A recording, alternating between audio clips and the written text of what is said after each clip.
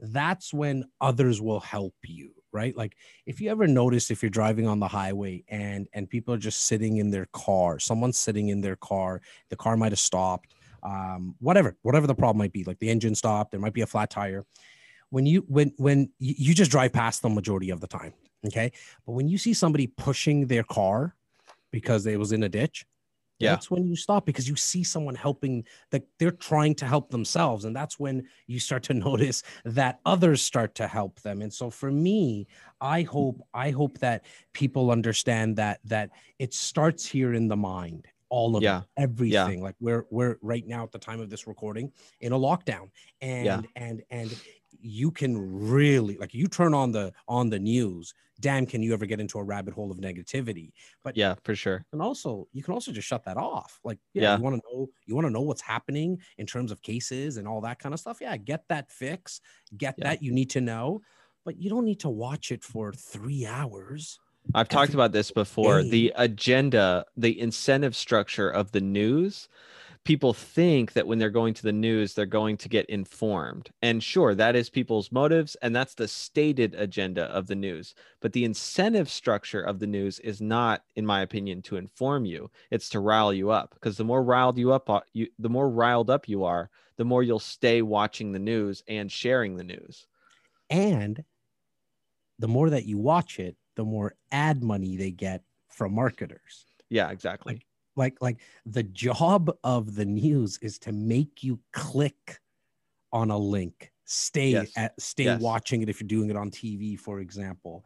And so it's our job, my job, your job, anybody who's listening to this podcast, to decipher what goes in between these two ears, right? And so, look, I don't blame the news. I mean, they're not a non-profit organization. I don't know any news outlet that is, right? And so you need to be aware enough to understand that if you surround yourself with a lot of negativity, it's a law, man. It's the law of vibration, that what you put in is what you'll put out. And so you got to understand that if you allow hours upon hours and days upon days, and for some years upon years of negativity, that's the vibration that you're going to put out, and that's what you're going to continue to get. And that's why so many people like live in like I can't afford things, or money doesn't grow on trees. Well, you keep on saying that to yourself, to your brain. Your brain's like, yeah, you're right, man. Timothy, you know what? You're right. Money doesn't grow on trees. And yeah, right, you're right. You can't afford that.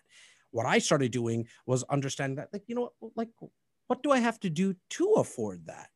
And then my brain started to think of ways and put me in front of opportunities to afford those things, right? And so it really is just it's a switch. Not to say that I don't have negative thoughts or sometimes negative feelings, which in my opinion are even worse than the thoughts, but that's where it comes from. It's just that I don't stay in them for too long, right? Like I don't have days of it anymore. I'm very fortunate, knock on wood. I don't have days of negativity, because the people that I also surround myself with, they won't let me stay in that.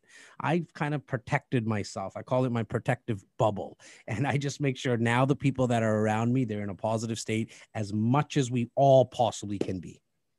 Speaking of controlling the input and output of your life, one of the questions that I like to ask myself a lot when I think about big picture, what I'm hoping to do, I like to ask myself, how would I answer this? If I keep allowing X to exist in my life, I am never going to achieve this thing. So I'm curious how you would answer that. What is something that's in your life that you have to squash on a daily basis, or you are actively working to squash, or you've identified it that if you allow it to have a hold on you, you will never achieve the impact that you want to have on the world? Well, I can remember probably going back to about 6-7 years ago. And once I came to the real, and this one allowed for what's majority of stuff that's in my life now, which was not comparing myself to others. And I just came to this realization that I needed to stop thinking about the people that had more than me, because what happened at that moment was, you know what, there's so many that have less than me. And once I started to only focus on what I have at the current time, I was dialed in. I got to dial myself in, focus, double down, go all in, call it whatever you want, on what I had and my strengths. And I stopped trying to fix my weaknesses. There's billion upon, like, it's probably close to $1 trillion industry, which is the self-help section in Chapters and Indigo in the bookstore. And I love that. So, like, I love the personal development space, but majority of it, if not all of it, but majority of it is to help you fix your weaknesses. For me, I just realized, look, I'm going to go in on my strengths, right? And so I know that I'm not someone that, like, people see shelves behind me right now. I can't put that stuff up. So I don't even try anymore. You know, like, I don't even think about it. I just delegate that. Or I get help around me. I spent a lot of time in like 2 years prior on the computer. I was wasting a lot of time. I don't have a computer. I haven't touched a laptop, like, longer than probably 15 minutes, because that's not where my strength lies. I can't write long emails. I'm not a good writer. I like to get on the phone and just talk to people. Now, that might waste a little bit more time than somebody else who just replies back on an email in a long form. But for me, I know my strengths. I'm going to be able to communicate better on a phone call. It's why I've been able to do a lot of the business that I've been able to do, because I'm like, hey, let's just talk on the phone. Like, when's the best time to get on a call? And so for me, it really was just stop comparing myself. Well, the moment I stopped comparing myself to others is when things started to open up for me. I love that. Yeah, and I agree wholeheartedly about going all in on your strengths. That's something I'm still actively working on. I'm always trying to think, okay, if I mildly don't enjoy this, or if it's a struggle for me, I need to delegate this out. I need to do whatever I can to delegate this. Yeah, look, I mean, not like 100% of my time every single day is like, I'm enjoying everything. But man, am I ever at, and I'm not exaggerating, I'm probably at 95% of the time. Like, if I don't enjoy it, out it goes. Like, Yeah. not even delegated. I just get it out of my life. Like, I don't want to do it. For example, time of this recording, first couple of weeks of January or wherever we're at, last week of December of 2020, myself and my team and my business partner, we obviously do our business planning, so to speak, for the new year. And we were sitting down and talking about, okay, how are we going to, like, what's going to be the system for new business, new clients coming into my real estate business? And I sat there and we're talking about it. We're in about a half an hour conversation into it. And I said, you know what? It's been 16 years. And the last 2 years, 93% of our business was all repeat and referral. I said, look, I don't want to talk to anybody that is a cold lead, like an online lead. I don't want it. Yeah. And the team, my directors, everyone looked at me and said, Jazz, but we need to grow. I was like, you know what? We're going to grow within like what we call REC Insiders, which is our clients, our community, our fans. We're going to grow within them. Like, we're going to grow with them, and they're going to introduce us to more people. Let's focus in on what has gotten us here for the last 16 years. Yeah, there were some cold leads, but man, I just don't like getting on those calls anymore. Like, I'm fighting uphill with somebody who has, like, they've never heard a podcast of mine. They haven't read my book, or they haven't seen my content on all the platforms. It's all good. Like, you can work with somebody else. I'm not going to be here trying to manipulate you or try to push you to do business with me. I want to do business with people that already know me, like me, or trust me. And not to say that I don't have to speak with people that don't know me, but I want there to be that what I call a triangle of trust. So if I know you and you introduce me to Andre, the chance of Andre and I doing business has shot through the roof because you've given the introduction. I just don't want to speak to Andre if he doesn't know anybody in my network. And so, coming back full circle, like, I realized that's it. If the person's not like if they don't know me from somewhere, we're not doing. I'm not gonna fight uphill with anybody anymore, and because it just takes up too much bandwidth, right? Yeah. And so, man, for you, buddy, like you like the quicker you can get to a place where you're only doing things at that 95% of the time, enjoy, like when you're doing things that you enjoy, the faster, like whatever you want will open up to you, and the right people will come into your life as well. That's a very interesting part, because you'll start to attract the right people and repel the wrong people. Yeah, I love that. Okay, Jess, the way I like to ask the next question is, if when somebody writes the Wikipedia article on your company, aside from a brute definition of what your company does, what do you hope is in there? Well, first and foremost, we're a real estate company, and we majority of our business is with investors. And so I would like that the investors to say, and our clients to say, and that Wikipedia page to say that we made the money, because otherwise we're not going to get those introductions and people are not going to come back to us. So first and foremost, that we help them create wealth, long-term wealth, because real estate is an investment that you can do very well in if you have the patience and you understand that it's not a get rich quick scheme. In the greater Toronto area where we do our business, I mean, it's really not, there's not really a place for like no money down stuff, and getting rich quick. You got, it's boring. You got to watch, it's like watching paint dry and watching grass grow. But I essentially want people to say, look, they helped us create long-term generational wealth. And what I mean by that is look, I have clients who are grandparents, and I can see in the next 8 to 10 years them passing some of those properties on to their grandchildren, like not even their kids, their grandchildren. And that excites us, like that excites myself and the whole team.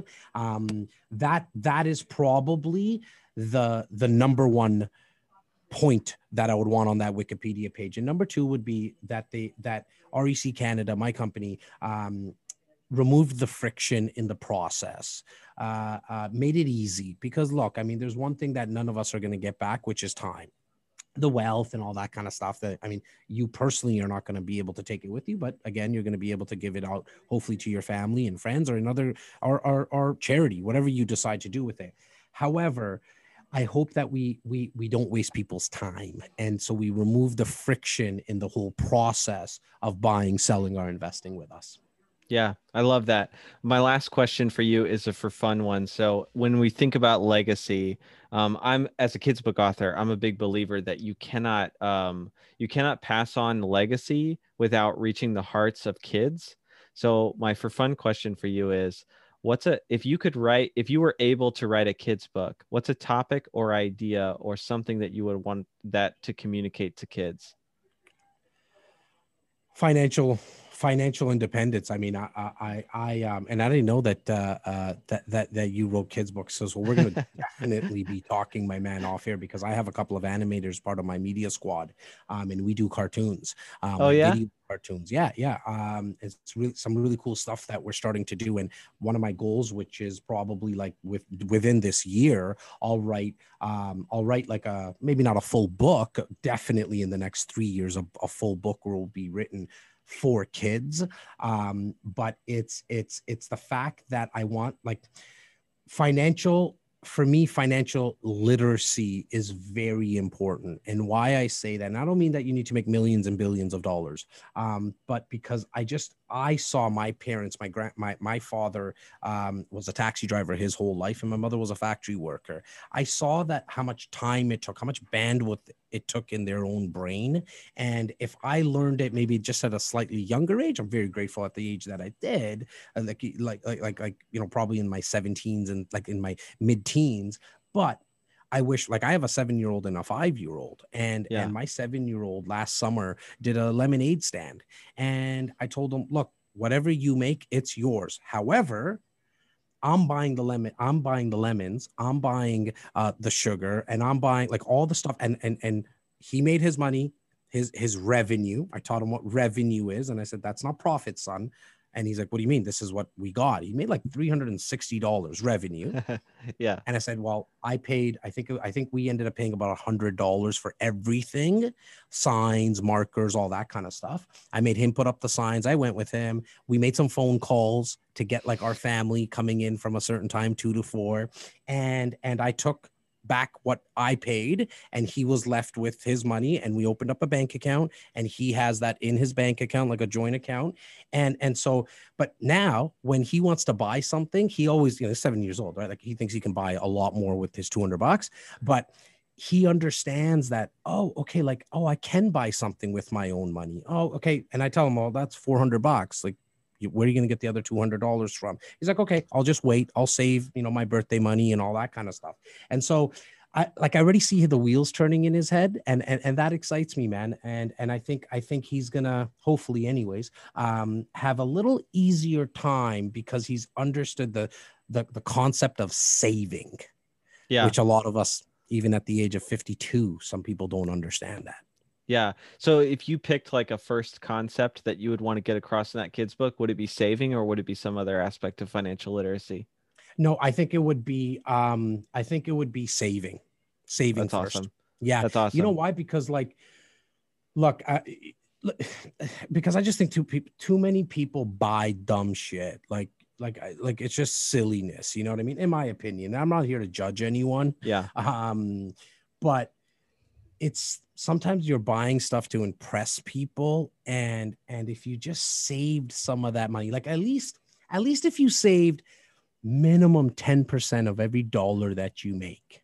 Like here in Canada, we pay like 52%. Once you get to a certain tax bracket, wow, you pay 52% of federal income. Okay. And federal tax, sorry. And so if that's how much you're paying, and all the bill collectors, your telephone, your utilities, the bank for your mortgage payment, all that kind of, they're all going to get their money. But if you don't get into the habit of saving minimum 10 cents on every single dollar and paying yourself first, even before you pay CRA, if you're self-employed, then you can actually pay yourself first. Pay yourself first. Set up a bank account, a separate bank account that takes the money automatically. If you don't get into the habit of saving 10 cents out of a dollar, you will not save 10,000 out of 100,000. The amount of people that I've heard say, man, when I get 100 grand, I'm going to save the 10,000. No, you're not, because you don't have the habit. You just don't have the habit. And so that's good stuff right there. Start when you're only making $1, because it'll be a lot easier to take that 10 cents out. That's great. Jazz, how can listeners connect with you? Look, I think I hope first and foremost that I brought a lot of value, man. And to you, I mean, I know how, as a fellow content creator, I know how tough it is to create content on a regular basis. So thank you for what you're doing and all the positivity that you're putting out in the world. My cup is full. I got a lot. I got a lot more than I ever signed up for. And so now it's my turn to give back. I mean, but if people want to get a little bit more from me, I mean, you could do a digital deep dive on me. I think the best place is just go to my website, jazztakhar.ca, and then you'll kind of flirt around and see if you want to consume me through video, audio, blogs, cartoons. You'll figure that out yourself. Awesome. I'm super interested, Jazz. Thanks for being on the show. I appreciate you, my man. Thank you for having me.